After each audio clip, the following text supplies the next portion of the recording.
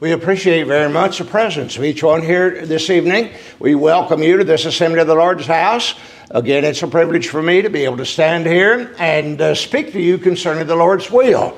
That's what we're here and that's what we're all about. So I'm glad that you are with us. I'm going to tell you where I got the idea for this particular lesson. One night I was listening to the news on the television, and the newscaster he was enlarging, as they are apt to do, on some things that was going on in the world at that particular time. And he said, you know what? They sure did open up a Pandora's box when they did thus and so. And I thought, I use that all the time. I talk about Pandora's box in lessons sometimes, and I thought, I really don't know what that's all about. Now, let me tell you, there's danger in standing up before a group of people like yourselves and talking about things you don't know anything about. That's not a good situation, so I decided I was going to find out what about Pandora's box. And I'm going to tell you this because this sets the stage for what we'd like to talk about this evening. The idea of Pandora's box is a Greek myth. And the Greeks were full of all sorts of stories and so on. And I find that this particular myth was written by a man by the name of Hesiod, a Greek poet who lived about 700 BC. Mr. Hesiod wrote this original poem in a group of works he calls Works and Days. The story is basically, and I learned this too, a plagiarization of the Bible. Most of the Greek myths and the Greek stories, they did nothing more than read the Old Testament and change the names and make them to fit their stories. And that is the case when it comes to Pandora's box. Pandora's box has to do with the sins of Eve in the Garden of Eden a long time ago when Eve turned sin loose on the earth. That's what Pandora does. But now I want to tell you the whole story because we're going to come back to it in a few minutes. The counterpart of God in this particular myth is Zeus. Zeus is God to the Greeks, and here's what he does. He created a very beautiful woman, and this woman had beauty beyond imagination, and he named her Pandora. And finally, we find out that Zeus decided he wanted to give Pandora a gift, so he gave her a beautiful box. Now, some people say a bottle. I like box better, so I'm going to say box. He gave her a beautiful box, and he told her, don't ever open this box. Now, right off the bat, I understand Zeus is not on the same level with God Almighty because nobody that's thinking about anything would give a beautiful woman a box and tell her not to open it. And that's exactly what Zeus did. You can have this beautiful box. You can have this. Don't open it. That's too much, isn't it? That's too much on most of us. It sure is too much on most ladies. They get something like that and they want to know what it's all about. Pandora, and the idea, and I looked this up a little bit, she decides that she wants to look in this box. Now, everybody agrees that this is not something malicious. This is not something that she's just trying to be mean about. She's curious. She wants to know what this box contains, in spite of the fact she's not supposed to touch it. That sounds familiar, doesn't it? Sure it does. That's exactly the story we find in Adam and Eve. God told Eve, you can eat anything you want of this garden, but of this particular tree thou shalt not eat. And the day you eat of this tree, you're going to surely die. Well, here we got Pandora. And I can imagine that she thinks about this box for maybe several days. Maybe she shook the box and thought about it, and she decides to open it. So she gets all ready to open the box, and you know what? Out of that box, they swarmed every kind of evil that the world had never dreamed of up to that point in time, as far as the Greeks were concerned. Out of the opening of that box swarmed hatred, envy, jealousy, all crimes, all evil, as we say it, all sin is set free. It now swarms out into the world, which it never had before. Now, that's where we get the idea. He opened Pandora's box and let evil out. Now, here's what I'd like to use this for this evening. Today, our lesson is for us. And never before, as far as I'm concerned, we find sin and all manner of evil in this world. But the sad part of it is we find sin in the Lord's house. And it's something which we need to be concerned about. Sin is a progressive thing. People don't usually wake up in the morning and say, I've decided I'm going to be the world's worst sinner. That's not the way that it works. It starts in some small way. And the way I like to look at it is Psalms, the first chapter, verse 1. The psalmist said, Blessed is the man that walketh not in the counsel of the ungodly, nor standeth in the way of sinners, nor sitteth in the seat of the scornful. Now look here. Here's the way that it works. He said, Blessed is the man that walks not. In other words, here's what happens. We find out he sees this particular thing that he ought to have nothing to do with. He listens to the counsel of the ungodly. That's where I'd like to start. He listens to things that he should not be paying any attention to. Now, you know what? When you begin to listen to these things, you better keep going. You don't want to slow down, because then the problem comes. And I find the fact that he is listening to the counsel of the ungodly causes him to decide to slow down. Now, I want to add some things right here. And I'll say the person who's listening to the counsel of the ungodly, don't open the box. Don't open the box. There's other words. The law profession, they got a term for this. They call it, don't get on the slippery slope. Slippery slope, don't. You're listening, keep moving. Don't stop and get on a slippery slope. And the Eastern people, they have another term for this, I discovered. They say, don't let the camel get his nose in the tent. Now what happens? You let the camel get his nose in the tent. And the next thing, the camel's in there with you. So what do? Don't listen. What does he begin to say then? You listen, and what happens now? We find that the person who's listening next, he is standing. He's standing. He's stopped now, and he's standing among the sinners. What's the final step we find? And this is inevitable. He is now sitting in the seat of the scornful. Now, folks, that's the way it happens. And that's the way sin can happen in our life. What do we have to do about it? Don't pay any attention. Keep walking. Keep moving. Do not stop. And for sure, do not sit down in the seat of the scornful. Now, I want to show you how that works. And I want to say right up front right here, I'm worried about us. I'm worried about you. I'm worried about me, because I see things that have allowed me to understand that sin is out of the box. And it is something which I'm afraid we aren't paying proper attention to.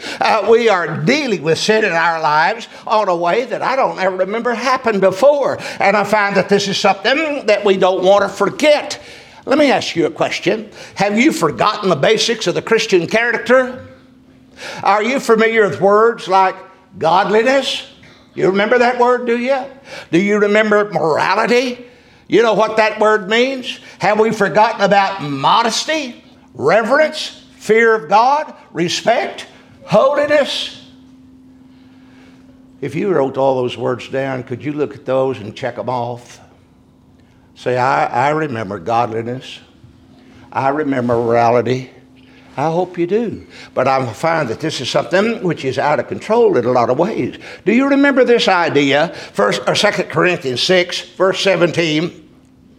Wherefore come out from among them and be you separate, saith the Lord, and touch not the unclean thing, and I will receive you. And I will be a father unto you, and you shall be my sons and daughters, saith the Lord Almighty. Come out, he says. Come out from among them. Be separate, and I'll be your father, and you'll be my sons and daughters. You remember all that? Sure you do. We used to talk about things like that. The come out, the be separate, the touch not. But I'm afraid, and I want to make this very clear tonight, I'm afraid that too many of us and too many of the Lord's people, that's all we're concerned about really right now, have not paid attention to what they should be paying attention to. As a result, there are a lot of things that are going on that would never have happened before if we hadn't stopped and listened to the ungodly. Here's the first one. Did you ever think that you would allow someone to come into your house, sit right across you from your easy chair, and curse and swear? right in your living room. Use God's name in vain, mock and ridicule and joke about God, advocate homosexuality, adultery, and fornication, glorify violence and perversion and wickedness, get indecent, immodest, naked right there in your living room. Do you ever think you'd allow that to happen? It's happened. And I'll tell you, whether you like to think about it or not, it's happened in your living room.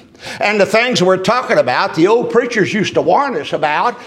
Some of y'all remember probably Brother Edwin Morris.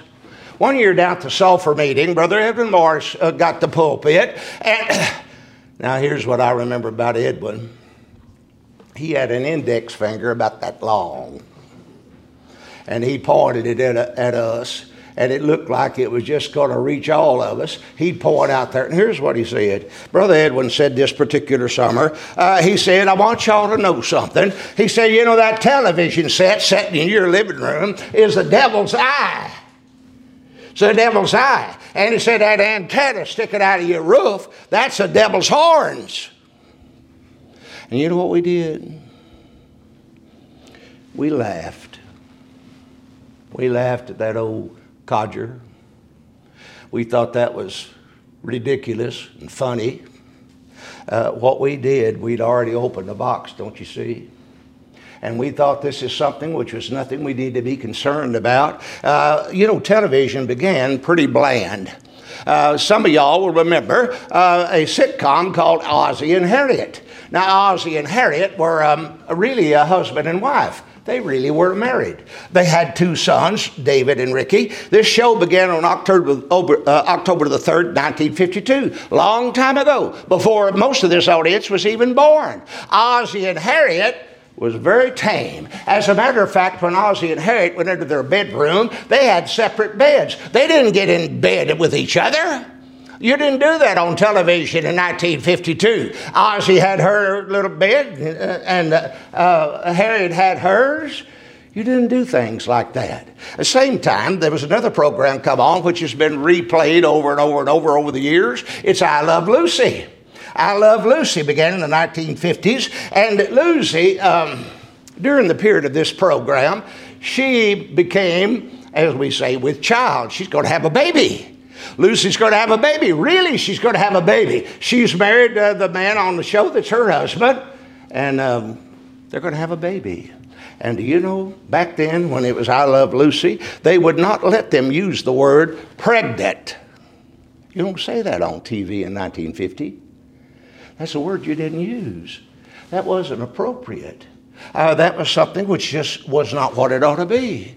I find that back in that time, as we said, things were pretty well under control. Is it still that way?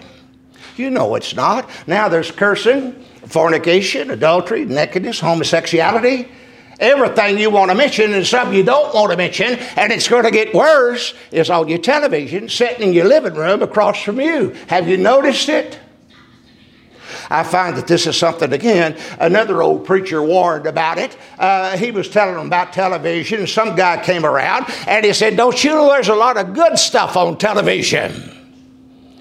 And the old preacher said, there may be. But who wants to stick his head in a slop bucket hoping he'll catch a biscuit? Now, my girls don't like for me to use that. They said, Daddy, nobody knows what a slop bucket is today. If y'all don't know what a slop bucket is, Google it up, and you'll find out why you don't want to stick your head in it. And he said that's the way television was. You hope you're going to get something good, and everything in there is bad.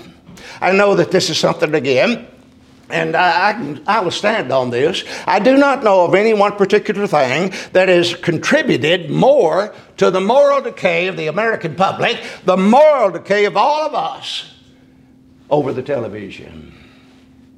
The modern world has come under the influence of television. It has taught us things we did not need to know. It has showed us things we did not need to see. It has led us down paths that we should not have taken. It has stolen the innocence of our children. What one generation tolerates, the next generation celebrates. And that's where we are. It is not going to get any better. We tried it out. What do we do? We tried it out. We listen. We sit down. And now then, it's ruling our lives in a lot of ways.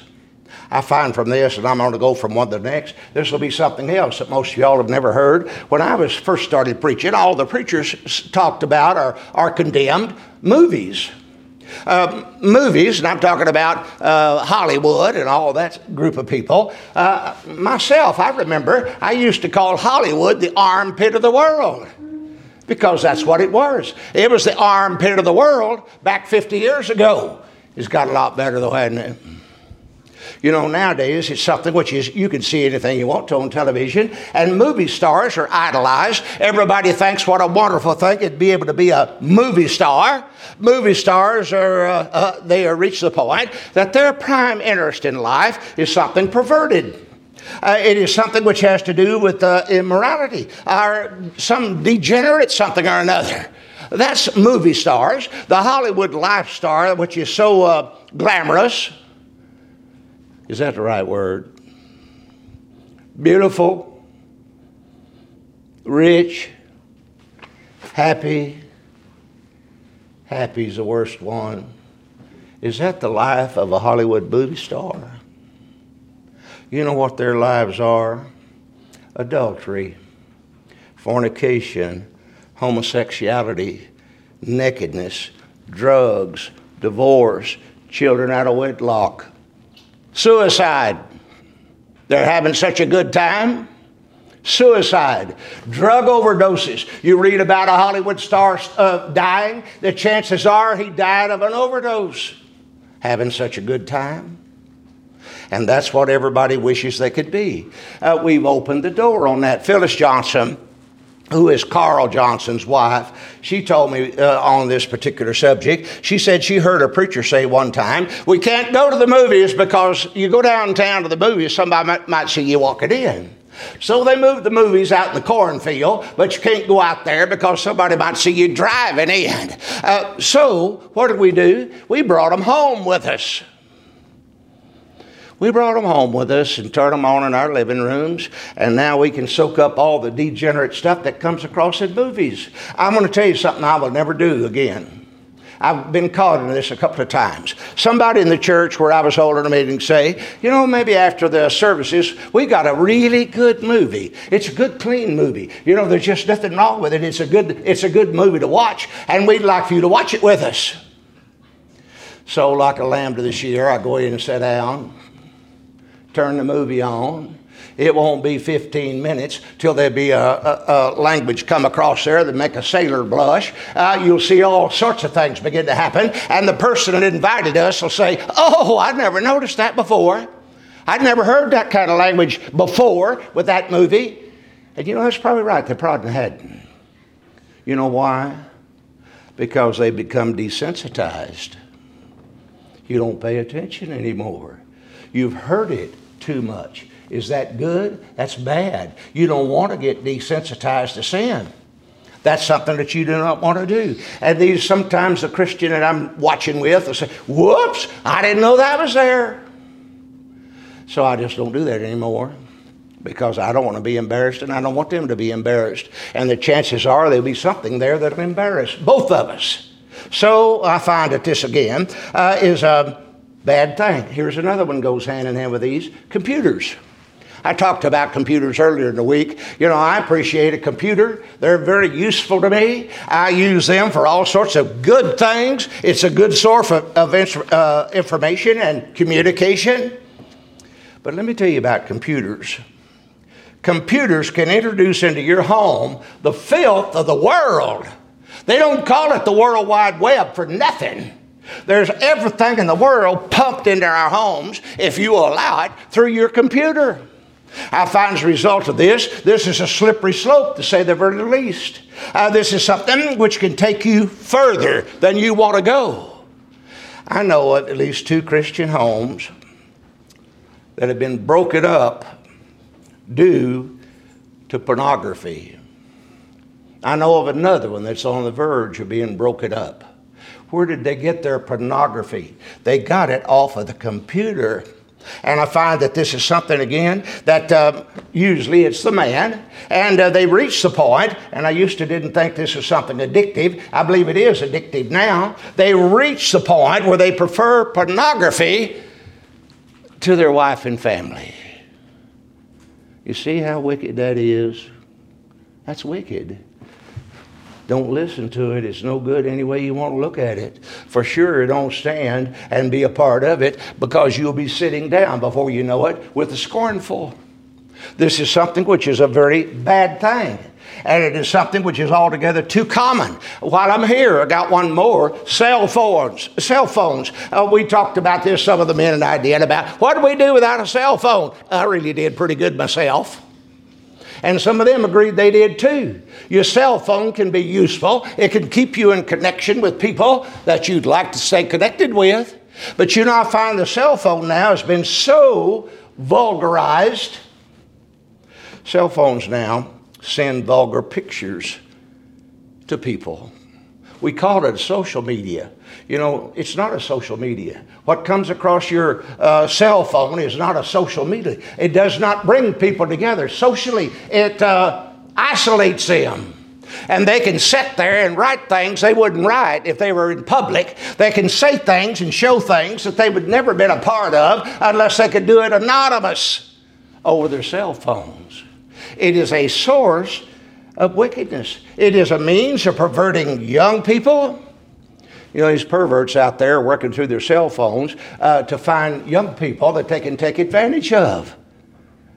You have to be very careful about things like that, because they can get you in trouble. It is something, again, don't allow yourself to get in the situation where you open the door, let the camel get his nose in the tent. Here's another one. This is a different thing. We're going to change now a little bit. Modesty. Modesty. Modesty. Did you ever think you'd see a Christian woman in a pair of short shorts or a bathing suit out in public? You ever think you'd see that? Did you ever think that you'd see a woman at Walmart in the middle of the night on a cold winter day with some little shorts on? I asked what kind of... These are not shorts like we think about sometimes down here maybe. Usually they call them sport shorts. For those of you that didn't know, that's what they call them. Sport shorts. That's these little shorts with a slit up side that are so very popular. I went into Walmart probably 4 years ago now in January. It is so cold you can't hardly breathe. You're blowing smoke, and it's about midnight. Oh, it was important. I had to make a run to Walmart. So I'm in there just to get what I came for, and I look down to check out, and there's one of our women down there with her husband, and they're checking out, and she has on a pair of these little bitty shorts. January, cold. Nobody else in the entire store was dressed that way. Why is it we try to out-worldly the world? Nobody else looks like that. The next day I asked her husband, I said, what were you all doing at Walmart with your wife dressed like she was? He said, I didn't notice. I don't doubt that. He probably didn't notice, because that had been normal as far as he was concerned. It was something that the person was not concerned about modesty whatsoever. Did you ever see a Christian man jogging down a city street with just a pair of sport shorts and a pair of tennis shoes on? Nothing else. Well, I've seen that too, I'm sorry to tell you. What does that show? We're way on down here. We listened, we stopped, and now we're in it. And I find that's something which is really quite amazing. Is nobody ashamed? Is somebody ashamed? Is somebody, when you think about things like this, can they blush? You know, the ability to blush is a good Christian characteristic. There ought to be something, especially in children, there ought to be something that causes you to blush. Blush is when your face flushes. Why does it do that? Because you're offended. Something happens that causes you to be offended, so you blush. I'll read that again here in a few minutes. But the idea is, Jeremiah 6, verse 15, were they ashamed when they'd committed abomination? Nay, they were not at all ashamed, neither could they blush. You get to the point you can't blush, and you're way down here. There ought to be something that offends you, man or woman. And I find that's a characteristic that we're supposed to have. We've opened the box on immodesty. This is something years ago. I've been around long enough. I happened to be in on this. I was in California. And the brethren got together with several congregations in the area to discuss whether it was all right for a Christian woman to wear pants. Now, I was just there. I didn't even say a word. I listened to it. And they decided that she could if she'd wear a tunic, they called it, a top down over her pants. They decided that would be all right. Now, how long do you think the tunic lasted? And you know, whether you think anything about this or not, and I'm not trying to say whether you do or not, there's where the camel got his nose in the tent. Right there. That's when it all started, something which hadn't happened to the Lord's house until up to there. We opened the box. We started down the slippery slope, and it began right there. We're way past that. I don't talk about that anymore. We're past discussing the idea of women wear pants. We're now talking about shorts and bathing suits and halter tops. And see how that works? That's what happens when you let the gate down. People ask me, do I still preach on modesty? I have that reputation ever since I've been preaching. And my answer is, yes, I do. I still preach on it. And I believe that the church is the most immodest I've ever seen it in all of these years. What's happening? Well, here's what's happening. I'll get more to this. It is something that you cannot make people want to be modest. This is something which they have to decide for themselves. I used to talk about modesty in various ways and describe what you could or could not wear. I don't do that anymore because that doesn't have anything to do with it. And I'm glad I learned this. You know what modesty is? It's an attitude. That's what it is. It is an attitude. In Romans chapter 12, verse 2, and be not conformed to this world, but be ye transformed by the renewing of your mind, that you might prove what is that good and acceptable and perfect will of God. What does he say? He says we renew our minds. When you get your mind, and I said this one night, when you get your mind renewed and fresh and new, everything else will be fine. And that's the way that it works, invariably. The Christian woman or the Christian man who is concerned about being modest will show that with his outward appearance. What he's concerned about will show up out here. And it works that way. It is something which is governed by our desire to be godly. Those words I talked about to begin with. Holy, righteous. It has to be driven by that. Not the idea that we are hollering at you or anything like that. 1 Timothy 2, verse 9, and in like manner also that women adorn themselves in modest apparel with shamefacedness and sobriety, not with broidered hair or gold or pearls or costly array, but which becometh a woman professing godliness with good works. I want to look at that a phrase at a time. Quickly, I'm not going to spend a lot of time with this. That woman adorn themselves. That just means they dress themselves. How they dress themselves. And I include men have to be modest too, so don't think I'm missing or leaving him out. In modest apparel. Now that's a trick question. What is modest apparel? And we'll get to that. We're going to get to that in a minute. With shamefacedness. Shamefacedness, according to Mr. Vine, means literally the ability to blush. I see little old kids nowadays, 8, 9, 10 years old, couldn't blush if their life depended on it. Because they've seen and done everything.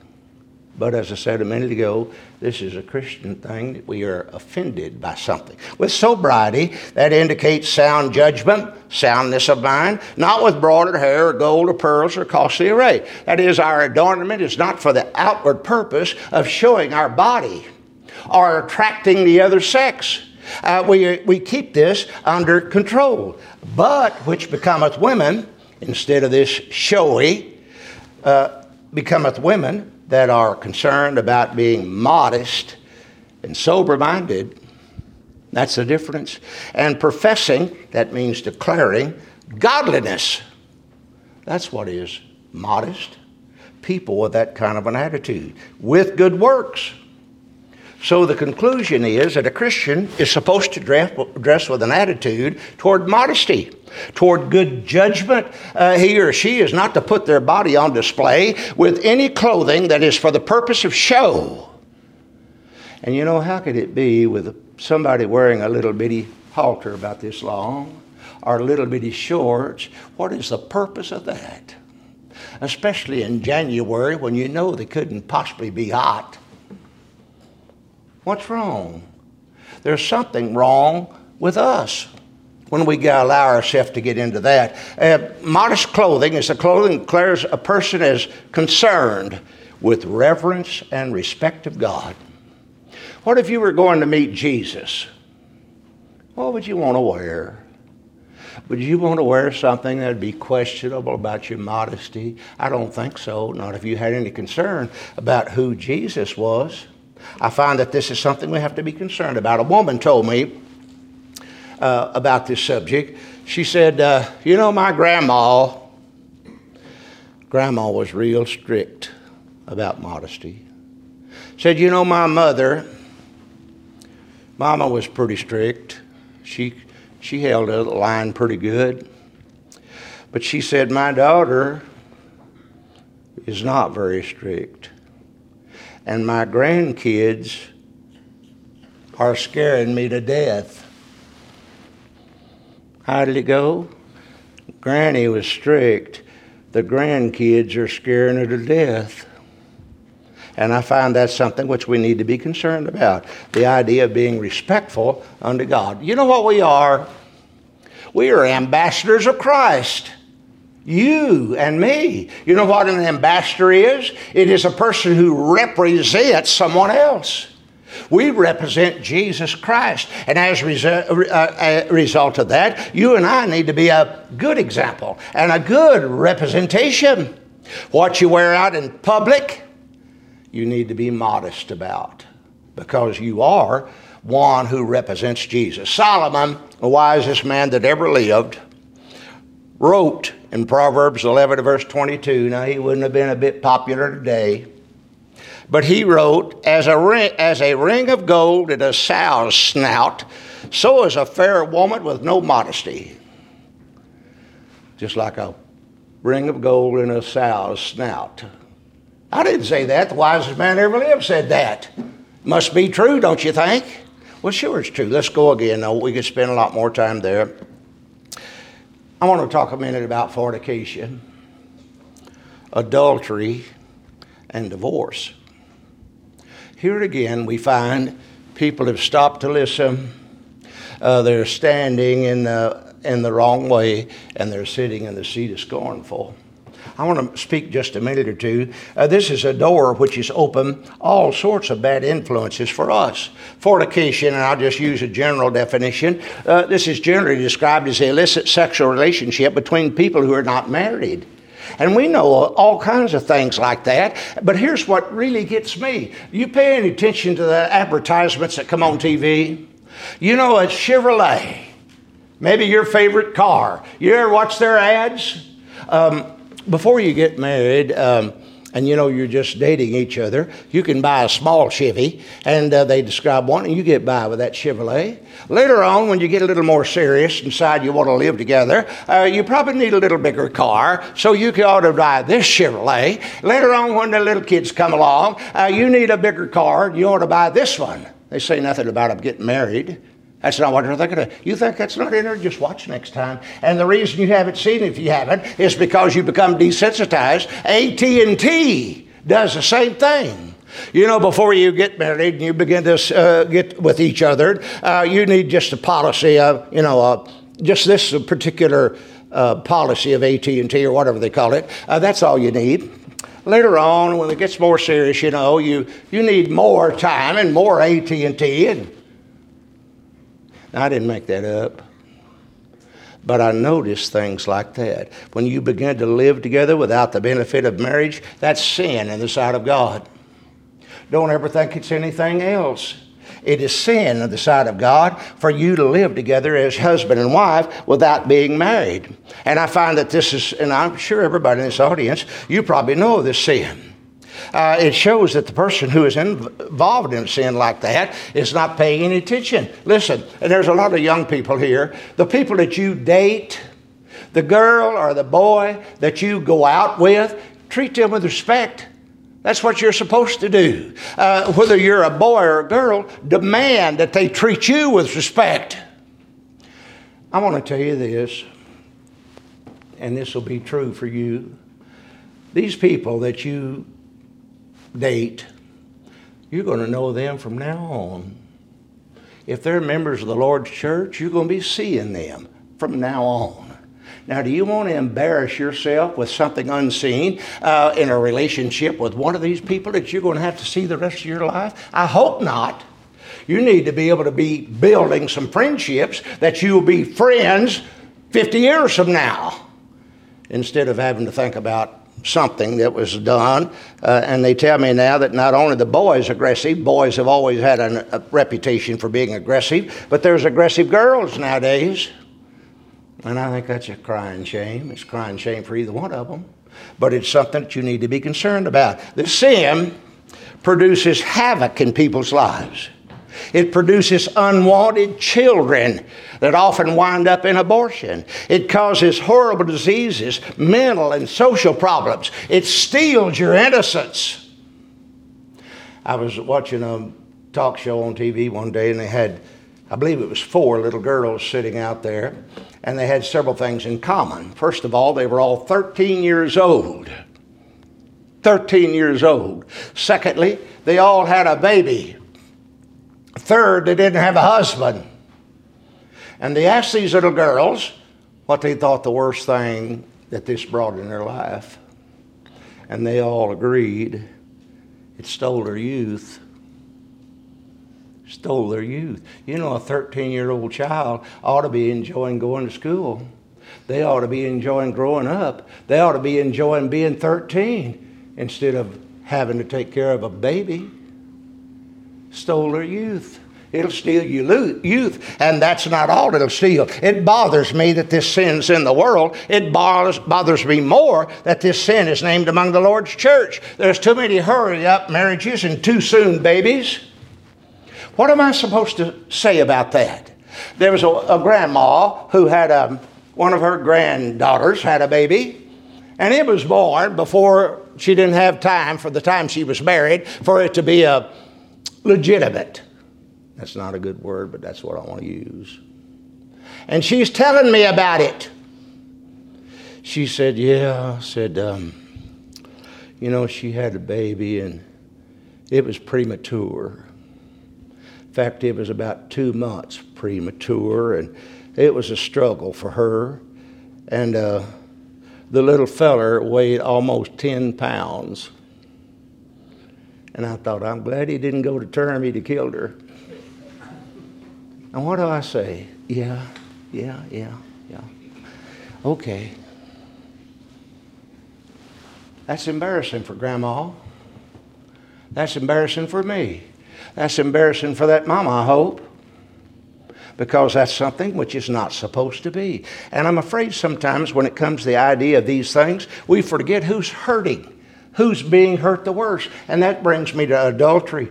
Adultery is an illicit sexual relationship between people who are married. Adultery is a sin. We've glorified it now. We talk about having an affair. Having an affair. How is it we can peddle everything and make it what it doesn't sound as bad? You know what an affair is? It's one or two, usually it's two, selfish adults that are only thinking about themselves. That's all. They don't think about the people that are getting hurt, especially the children. What about the children with this little affair you're involved in that's going to rupture your marriage?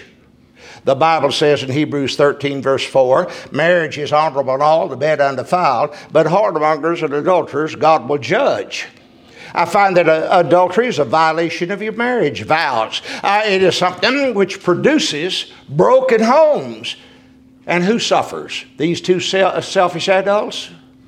Not as bad as the children. I heard this story. This is a true story the man told me. There was a little 6-year-old boy in school, and he was just out of control.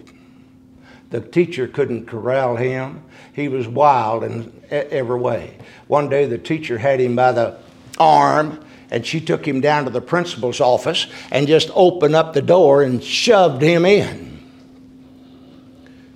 And the principal looked at the little feller, and the teacher left, went on back, and he said, "Sit down there a minute, would you, son?" The little boy sat down.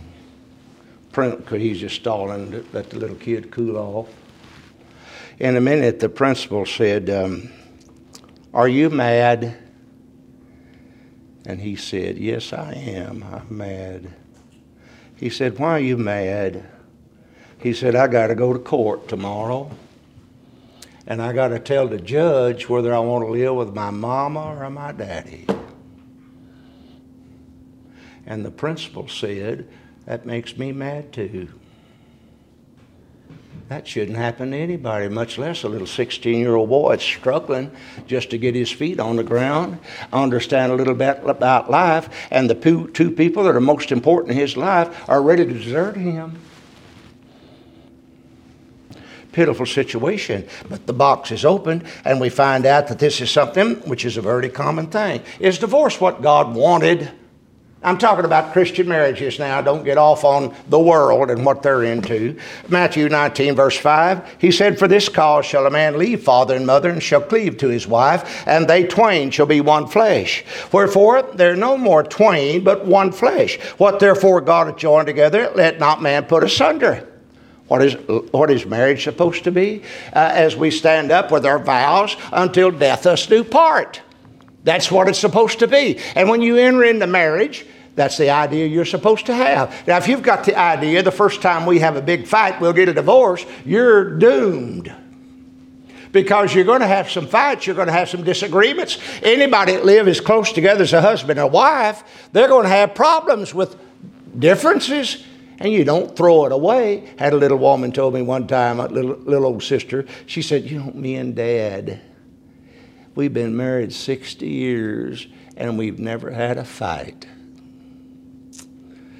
And I thought, man, 60 years and they never had a fight. Is that possible?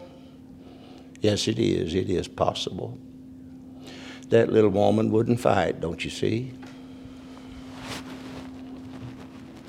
She wouldn't fight. So for 60 years, they never had a fight. But that's not normal for most people. Most people are going to have disagreements. They're going to have some fights, and you need to enter in with ideas, as I said, till death us do part. Brother told me, he said, you know, marriage nowadays is just sign on the dotted line. Sign on the dotted line. And he said it like this. He called it the handcuff theory. Here you are. You're the man, and here's the woman, and you're married. You're handcuffed. I hope you guys don't think your marriage is a handcuff. That's not the way you ought to be thinking about it, but that's what he said. And here's what you do. If you get tired of one of them gets tired, they just break the handcuffs and everybody's loose. Now, don't ever think that's right. That's not right. Again, remember, we're talking about a Christian marriage. It's not handcuffs. It's not just sign on the dotted line. There's somebody else involved in this. And I'm going to show you who it is. Look at here. Not only is there the idea of the man and the woman, God is involved in this. That's the way the Christian marriage is. It has God overseeing it. And God has given us specific rules. The rules tell us that we're not supposed to divorce unless one of the people is in adultery. This is my bottom line for a Christian marriage. It is unscriptural to divorce, and you have an unscriptural divorce. I'm talking about one in which nobody's committed adultery. You could never marry again. Neither one of you. You could never marry again. Now, if you don't think that'll hang you out, just look around you. What happens? You have no excuse for a divorce. He didn't commit adultery. She didn't commit adultery. But you just divorced because she burned the biscuits or he wasn't what he was supposed to be. Well, you just kicked it over the hill there. Now here's the other side. If you are the guilty party in a scriptural divorce, that is for adultery, you could never marry again. Now if you're the innocent party, you can remarry. But there has to be the excuse of adultery. And there's a reason for that. Matthew 19, verse 9. And I say unto you, whosoever shall put away his wife, except it be for fornication, shall marry again, commits adultery. And whosoever marrieth her, which is put away, to commit adultery. If you put away your wife for an unscriptural reason, there's no way you can do that. If you put her away for adultery, you're free to remarry. And that's the only excuse. The only excuse. And I find again, and I'm going to tell all you young people, because we've got a house full here, and I wouldn't dare you get by without knowing. When you begin to look for a husband or a wife, find you a Christian. Now that's not a guarantee. You still are going to have to work at your marriage, but at least you're off and running. Find someone that'll help you go to heaven. Look at it like this. What do we want to do in this life? We want to go to heaven. Do you want the devil's daughter sitting across the breakfast table from you? That's no way to get to heaven, and you're going to have trouble. Find someone that'll help you make it to heaven. And that's a very important thing. Like I said, that's not a guarantee. But I find that's something which will get you off to a good start. And here's what that'll do for you. You know deep down, we got to work at this. When things come along, we're going to get it fixed because we're Christians.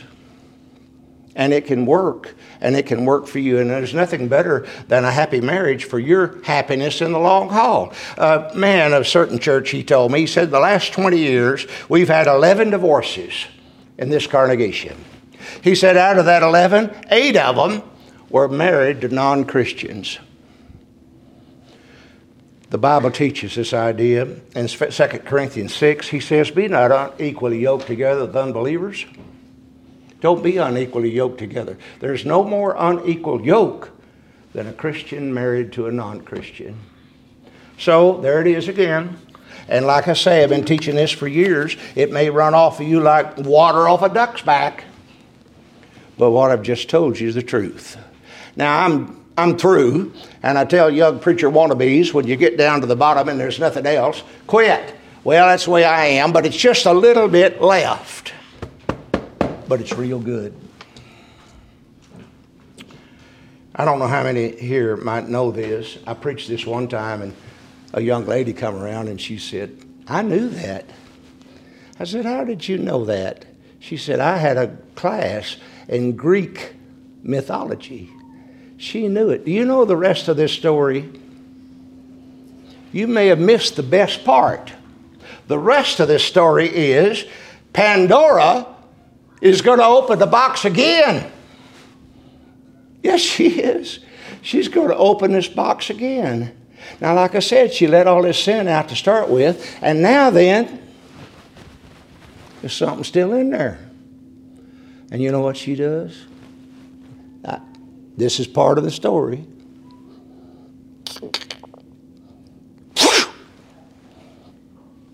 You know what flew out? Hope.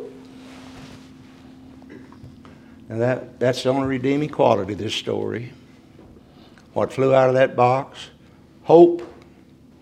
And if I had to look to see what that represented, I'd say that's Jesus. Hope. We talked about hope. Hope flew out of the box. In spite of all these things that's happened, there's still hope. In spite of all the bad men and the wicked things and the sin and the evil, there's hope. And that hope is something which is still available unto us. I know there's hope for us. I had a little personal experience with this about 2 years ago. I was down at the Sulphur meeting. 3 years ago it was, I guess. And I went down there for the evening or the afternoon service when the young preachers preached. And I sat down there, there's just a handful of us there. And they had some of these young guys preaching.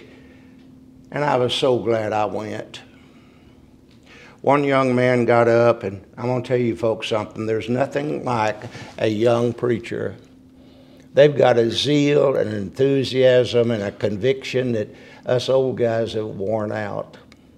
This young preacher got up and he's just brimming full of good stuff. And you know what he preached, bless his heart? He preached about Daniel. Daniel. And he forbid us to bow down. Don't bow down. And you know, I'm convinced already there's going to be 3 of them. Here the first one's got to me. I'm not bowing down. This young man's inspired me. I'm going to stand up. And lo and behold, the next guy got up and he preached about the children in the fiery furnace. And you know what he said? Stand up. Everybody stand up. I thought he was talking to me. I was ready to jump up and say, yippee. Here's 2 young guys that have got the right idea. Stand up, he said. And then there's one more. And he had the best one, if there can be one better. This young man got up with a great deal of enthusiasm, and he told about Nehemiah rebuilding the wall. You remember that story? Nehemiah, a person of God, rebuilt the walls of Jericho. And the way Nehemiah did it, he inspired his soldiers and his builders, build this wall. Here's the way you do it. You have a sword in one hand and a brick in the other one. And he bared down on that. And he said they rallied and built the wall in record time. Now I'm standing there and I'm ready to stand up. I'm not going to bow down. And I've got a brick in one hand and a sword in the other. And there's hope for us. And I believe that is the case. We have hope. But you know what? You have to remember, don't listen to the scornful. Don't stand, get caught standing. And for sure, don't sit down. I'm ready to close.